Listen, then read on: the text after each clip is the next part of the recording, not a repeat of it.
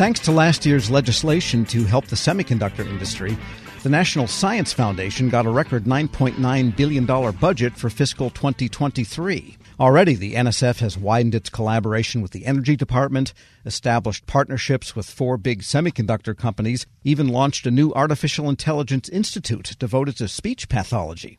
Here with more of what it's all up to, NSF Director Dr. Setraman Panchanathan. Dr. P., good to have you back. Tom, it's always great to be back with you. And let's talk about the budget. I kind of simplified how that $9.9 billion came in. There was some appropriations, some extra money from the semiconductor bill, but this is really an expansion in all ways, percentage-wise, dollar-wise. Do you feel equipped to be able to use it effectively in the time given? Tom, since we spoke last, I emphasized the importance of how talent and ideas are democratized all across our nation, that the innovation potential resides in every part of our nation. I'm delighted to report that with this increased investment and thanks to the Biden-Harris administration and the bipartisan support from Congress, that we have gotten this infusion of resources at this very, very important time for our nation, where we're able to therefore unleash those talent and ideas, where we're able to build the innovation centers all across our nation. This is the moment, and I'm so grateful and glad that we are able to move this path forward for our nation into the future. But, agencies have gotten these influxes of money for a variety of reasons, COVID, semiconductors, infrastructure. Do you feel that you have the organizational power to be able to manage and expend the money in an effective way? Because that's a challenge. Absolutely, Tom, because NSF has been, as you know, again, to an earlier conversation that we had, I had talked about the fact that there are so many ideas, so many good possibilities that are out there that people tell me that it is not being funded at the fullest level. And here is an opportunity for us to really do the right thing at the right time. And so I feel that this investment is perfectly timed. There's a lot of great ideas and great talent to be nurtured. I repeat myself here. And in order to do that, these resources is very, very timely to be able to deploy it all across our nation. And so then in the, say, research grant agenda, then you can probably pull in a lot of maybe institutions that have not historically participated and yet have the brain power that they could bring value to a grant from NSF. Perfectly said, Tom. I've been traveling all around the country with some of the leaders in our congressional delegations. So what I've done, I've watched firsthand. I've been, just in the last few months, I've been to Mississippi State, Clemson, Pittsburgh State, Wichita State, in New Hampshire, everywhere. And wherever I go, I see the tremendous talent and potential that is there. So clearly, we are in a moment where we can really deploy these resources very effectively in terms of getting to the outcomes that we seek. And when we talk about proposals coming from those institutions that have not had their presence at NSF, I ask the question, why? Why is it that if talent and ideas are democratized and are everywhere across our nation, what then precludes, for example, a minority-serving institution or a Research 2 institution or institutions from places or community colleges and others which do not have their fair share of being able to have their ideas represented? It turns out, Tom, that it is because of the fact that the research infrastructure that is available to help faculty to put their ideas or researchers to put their ideas in a form that transcends the gold standard merit review of NSF is something that is not present everywhere. So we have launched a new program called GRANTED. It is an acronym, Growing Research Access Through Nationally Transformative Equity and Diversity.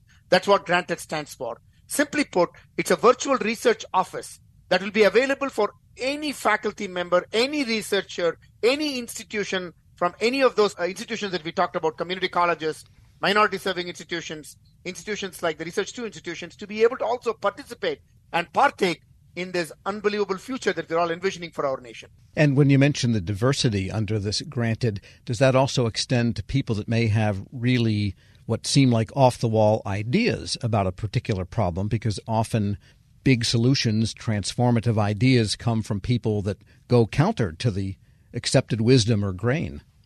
Again, Tom, that's a good point. NSF can be best described as a high-risk, high-reward agency. There are many, many case studies to showcase in this context of showing that when you invest in those, if you want to call them out-of-the-box ideas or sometimes even crazy ideas, they then have been the source of unbelievable rewards. And there are many examples, and we won't go into that in detail here.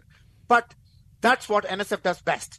And so absolutely correct. We are going to be able to unleash those transformative ideas, those fundamental ideas, those out-of-the-box ideas, so that we might then ensure that we are unleashing those possibilities for the future and keeping us in the vanguard of innovation and competitiveness as a nation into the future. We're speaking with Dr. Setraman Panchanathan, Director of the National Science Foundation. And under the granted program, some of these newer institutions that are coming into this research orbit for whatever topic specifically might be, does the program also include, let's say, building their capacity to be able to use government grants and understand that whole process and make sure that what they do meets the requirements to fulfill under grants programs other than just the research itself? So are you building that capacity so that they can kind of permanently be part of that ecosystem? Absolutely. What we're doing here is not only helping with finding opportunities and then translating the ideas through successful proposal writing and management, grant management, pre-award, post-award help with securing the appropriate partnerships, help with IP and other kinds of issues that typically, people get help in the established institutions. All of this support will be provided so that over time, with the grants coming in, that they will be able to build their own capacities to do those things also. And so it's if you want to put it the best way, it's a spiraling up in terms of being able to participate rather than getting stuck or spiraling down in terms of not being able to participate. So that's what we're trying to do at NSF, and I'm very confident that we will be able to change the demographic of participation and therefore the unbelievable ideas that will be unleashed because of that. And I guess if you think optimistically, that could transmit from those institutions out to their communities, maybe at the pre-college level, so people can envision what's possible when their brains are engaged in STEM. That's well said, Tom. There are two things that happen. When these institutions are successful, guess where most of the diverse population of students go to? They go to first to these institutions. And therefore, now we are guaranteeing the diversity of ideas, diversity of talent, diversity of experiences. All of that is captured by all the students that go through these institutions, as well as you said, empowering the K-12 systems in those regions. And at the other end, empowering the innovation ecosystems also, so the jobs of the future and the entrepreneurial environments of the future, new industries of the future are created right there. So it becomes successful innovation ecosystems all across our nation. Now, when you're dealing with partnerships with companies like Ericsson, IBM, Intel, and Samsung, switching gears here, those are pretty savvy players with a lot of talent and engineering know-how.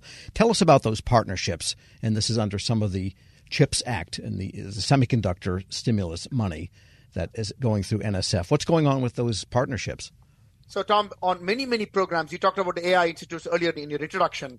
Take any of the programs, quantum, AI, advanced wireless, semiconductors, biotechnology. It's about partnering with a lot of companies which are already engaged in this, and also partnering with young entrepreneurs who are thinking about the future companies. And so in this situation that you're talking about, this example of a partnership with essentially Ericsson, IBM, Intel, and Samsung is around the future of semiconductors, called the FUSE program.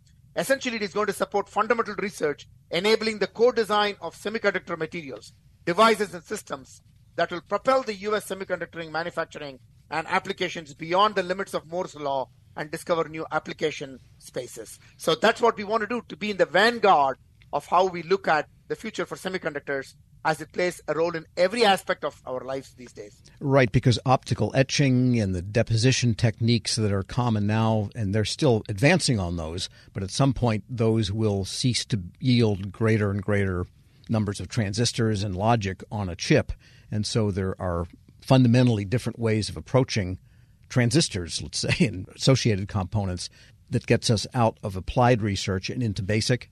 It is all the way, the spectrum of all of that. Applied, of course, fundamental basic research, applied research, translational research, and then in partnership with companies, how do we then translate those technologies into the marketplace, and how do we also build new companies for the future? All of that together working symbiotically. And it's interesting that, Ericsson is European-based and Samsung is Korean-based. And so how does that figure in, that U.S. taxpayer money flowing to foreign companies? How's that all managed? No, in fact, it's the other way about, right? Those companies are investing and co-investing with us so that we might launch on these programs, right? Those companies believe that the talent and ideas in the United States is going to position them to be competitive. These are like-minded partners, companies coming from our like-minded partners who believe in the fundamental aspects, tenets of scientific progress, openness, transparency, reciprocity, research integrity, respect for intellectual property, and a whole host of other values that we share. So then it is possible for us to work together, hyper-partner, so that we can deliver for our citizens and solve global grand challenge problems. And will some of the results of this type of fundamental research be available only to those companies, or is there some way of disseminating it in the economy for the next Silicon Valley? So basically what we do is when these companies participate in this kind of a consortium mode, we give them a non-exclusive, worldwide, paid-up, non-transferable, irrevocable, royalty-free license to all the intellectual property rights and any inventions that are conceived or first reduced to practice in the performance of the program work under the funding agreement. But then if people then want to take it up and then start to develop exclusive partnerships, then they will work with the appropriate researchers or research groups and then start to engage in that kind of a forum. So that's how we approach these things. Got it. And is that underway yet? And is there a locus of this physically, a building or an office? Because these are big outfits. And how does it all work functionally? So these are funded projects, right? At the end of the day, people, when we have these programs wired together, we then send a call for proposals. Then there are universities partnering with other entities coming to us with proposals and then saying that we are going to be able to deliver on what you're envisioning here with these companies. And then we fund the best quality proposals through our gold standard merit review. And then the work then gets conducted there. And NSF is able to catalyze, invest, enable, and partner with these institutions to make sure that they are delivering on the outcomes. So you're mainly a convener almost in this particular context. Yeah, you're a convener, but also an investor. Investor is a powerful way of shaping the future and the directions of how you want to steer the amazing ideas into outcomes that we think are important for the nation at this time. Sure, money in the game is better than skin in the game. You could say that, yes. I wanted to ask you about the relationship with the Energy Department. This is long-standing, but there's been a fairly step function widening of that between the NSF and the Energy Department, expanded collaboration. What are some of the purposes behind that, and what form will that take? So, Department of Energy and NSF have been great partners. We have partnered on several things, including large facilities where we co-invest in those. So basically what we have tried to do here is to see if we can further expand the intensity, the breadth, and speed of collaboration between NSF and the Department of Energy's Office of Science. As I said, we have many outstanding long-term collaborations, and this memorializes our commitment to extend the partnership to all areas of research funded by NSF and DOE's Office of Science. So the overarching goal of this MOU is to add value in what we do for the nation by leveraging each other's strengths to advance the frontiers of science, engineering, and education. As you can imagine, there is tons of opportunity here, Tom, whether it is clean energy, it is climate, whether it is a whole host of other fundamental scientific discoveries and innovations. I mean, this opens up tremendous possibilities. And I'm a huge fan of partnerships. You alluded to this earlier. Public-private partnership, interagency partnership, international partnership with like-minded partners, and partnership with economic development ecosystems, partnership with entrepreneurial ecosystems.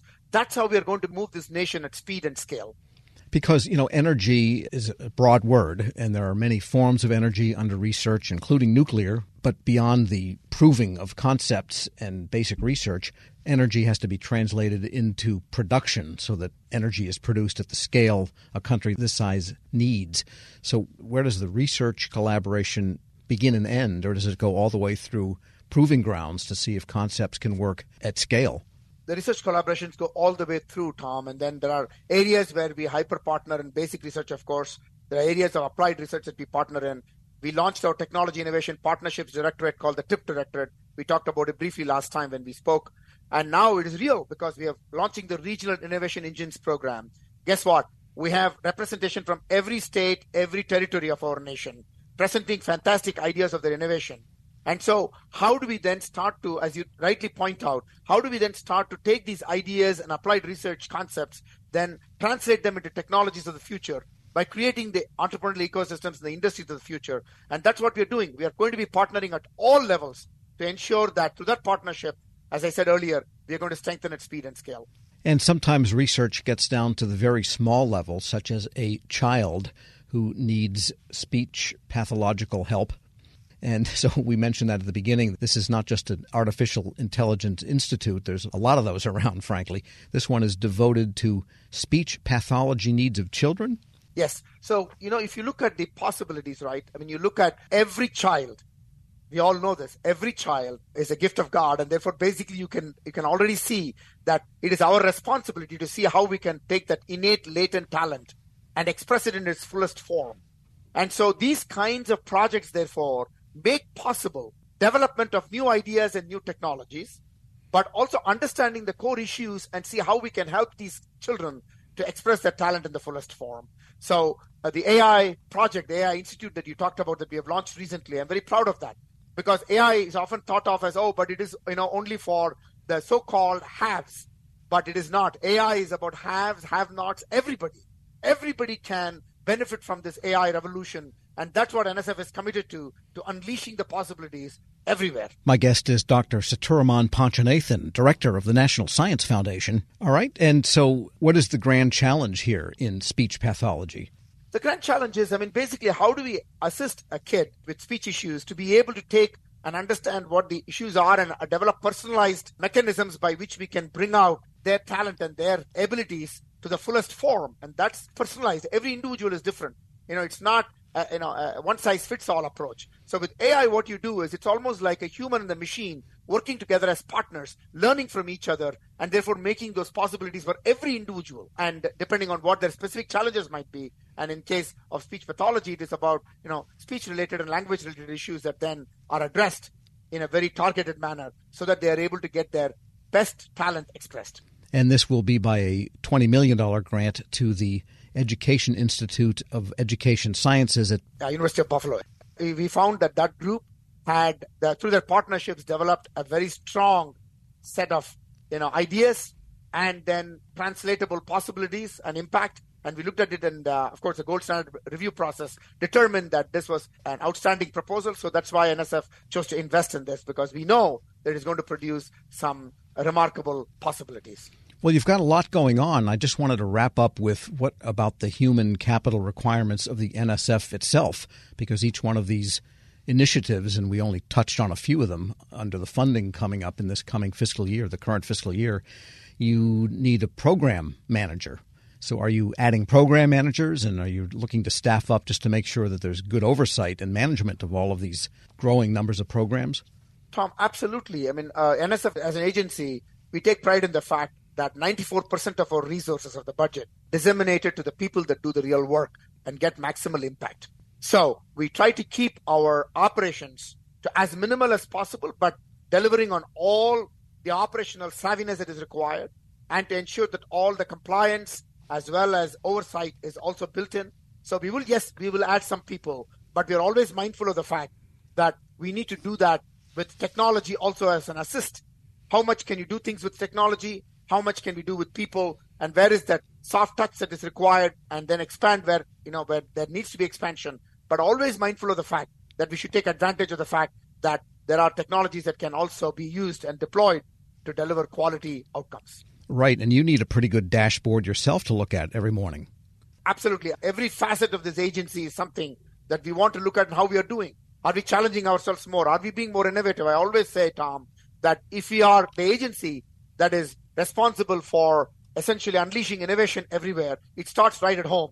Are we an agency that is using innovation in everything that we do? Are we looking inward and making sure that we're doing the best possible way of finding solutions to problems inside the agency in every aspect of our operations? Yes, the answer is yes. Dr. Seturaman Panchanathan is Director of the National Science Foundation. As always, thanks so much for joining me. Thank you, Tom. It was truly a pleasure talking to you. And we'll post this interview along with links to more information at federalnewsnetwork.com/Federal Drive. Stay smart. Subscribe to the Federal Drive wherever you get your shows. Hello, and welcome to the Lessons in Leadership podcast. I'm your host, Shane Canfield, CEO of WEPA. Today I'm thrilled to be joined by Dr. David Wilson, President of Morgan State University. David has had a fascinating career and has garnered a long record of accomplishments from more than 30 years of experience in higher education administration.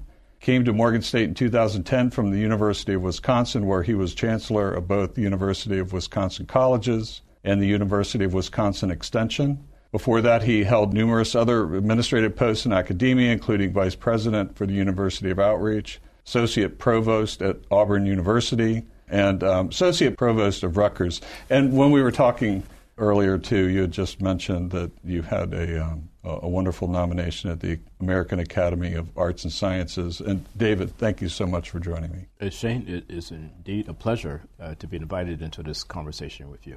It's not in your in the short bio here, but I also know you served in some capacity in the Obama administration. Yes, I did, as a matter of fact.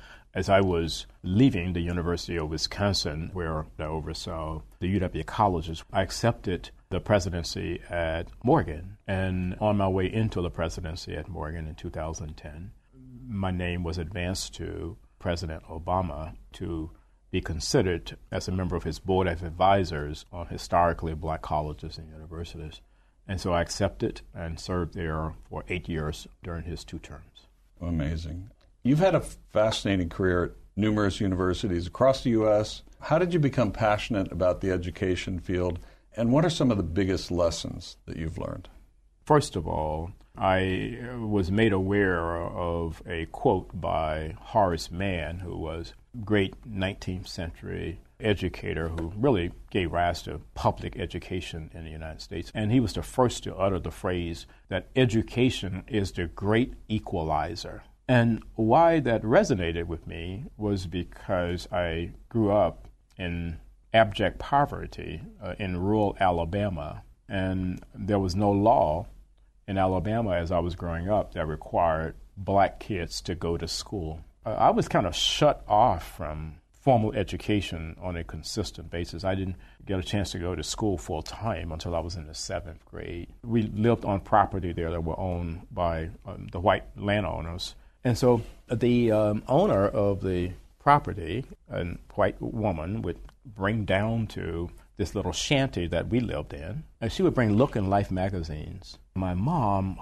she would make us as children plaster these pages of Look and Life magazines against the wall of this little shanty to keep the cold wind out. I would take a kerosene lamp and go around the walls reading those articles in Look and Life magazines, which is when I first came across the phrase of Horace Mann. From that point on, I committed myself, to education. It's an amazing story, and 2 things occur to me. One, it's almost incomprehensible that this happened during our lifetime. That to me is almost shocking. It's also truly inspiring that you recognized that you could do more and sought out to do that and were successful at it.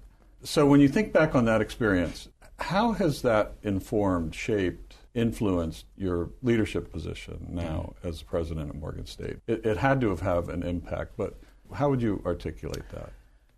So if you go back to that Alabama environment, what I saw, it was just so many people, my own brothers and sisters, who were 10 times smarter than I was. But my first 5 brothers were illiterate. They never got an opportunity to show the nation how brilliant they were. Therefore, I really took on this whole notion that my life had to be about ensuring that individuals who were drowning in potential and they didn't realize it would be in a position where they would realize it. I was never ever about positions that would enable me simply to replicate privilege. I don't care where you went to school. I don't care what type of family you came from. I think that's where sometimes we kind of get education wrong. We have institutions that want to define themselves based on how many students they don't admit. I'm about just the opposite, taking individuals who are absolutely stellar and don't realize it and bringing that into existence for them. You've had so many opportunities that you could do other things, perhaps at larger organizations, but you're where you want to be on purpose, by design, for the kinds of reasons you just talked about, that it's fulfilling. But can you talk a little bit more about that? There have been so many so-called top 50 institutions in the United States that have come aggressively after me. And, I flirted with a couple of them, and I went home to Alabama because these 2 were very serious. And my family is brutally honest with me, and they keep me grounded. So I flew down and began to talk with them about these institutions that were coming after me, I was thinking they would be impressed. And when I finished, my youngest sister said to me, "Now, are you finished? Clearly, we are not understanding why you would even consider leaving Morgan." It just reassured me that I'm living my purpose at Morgan. And it is joyful to be at a place where you want to be versus being at a place where others think you should be.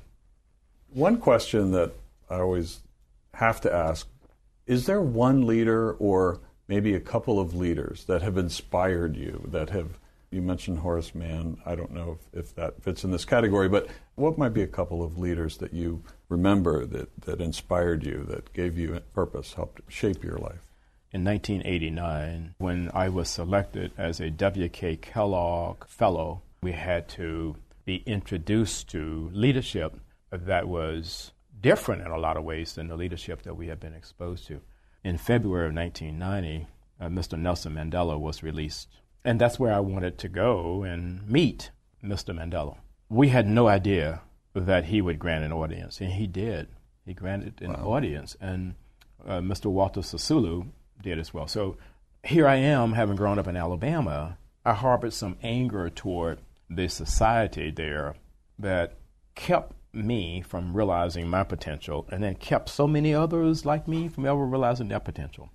At the end of a conversation that we had, someone asked Mr. Sisulu, "We're leaving this conversation thinking that you harbor no anger towards a society that locked you away for 27 years. Are we leaving with the correct conclusion?" He said, "I harbored no anger or bitterness toward the society that locked me away for all of those years, because I and others like me knew that what we were doing was the right thing. If you commit yourself to doing the right thing, there should never, ever be any space in your heart for anger or bitterness." And that was transformational for me, and why I respect and admire Mr. Nelson Mandela and Mr. Walter Sisulu today. That is a great story, and it, with all the accomplishments through your life, I'm sure it had a great impact on your ability to go as far as you have, and you're still going. Well, I have a takeaway in terms of leadership lessons I've learned. We would be well served as a nation if I think we created these opportunities for young people at various stages to really, first of all, see the United States. And then we need that same opportunity globally. As a result, when you do that, you understand the history over here, you understand the culture over here, and you got to understand the world beyond an intellectual understanding. You want to think of your maturation in a way where your brain can never, ever, ever be hacked. So that's sort of the way. That I kind of see all of that. That's brilliant. And being born in rural Southwest Kansas, flyover country, as they say, I can tell you that your comments about travel and getting out, not just reading about it, but actually traveling, it really is important. It's absolutely critical for someone's personal development. I happen to think so. Well, Dr.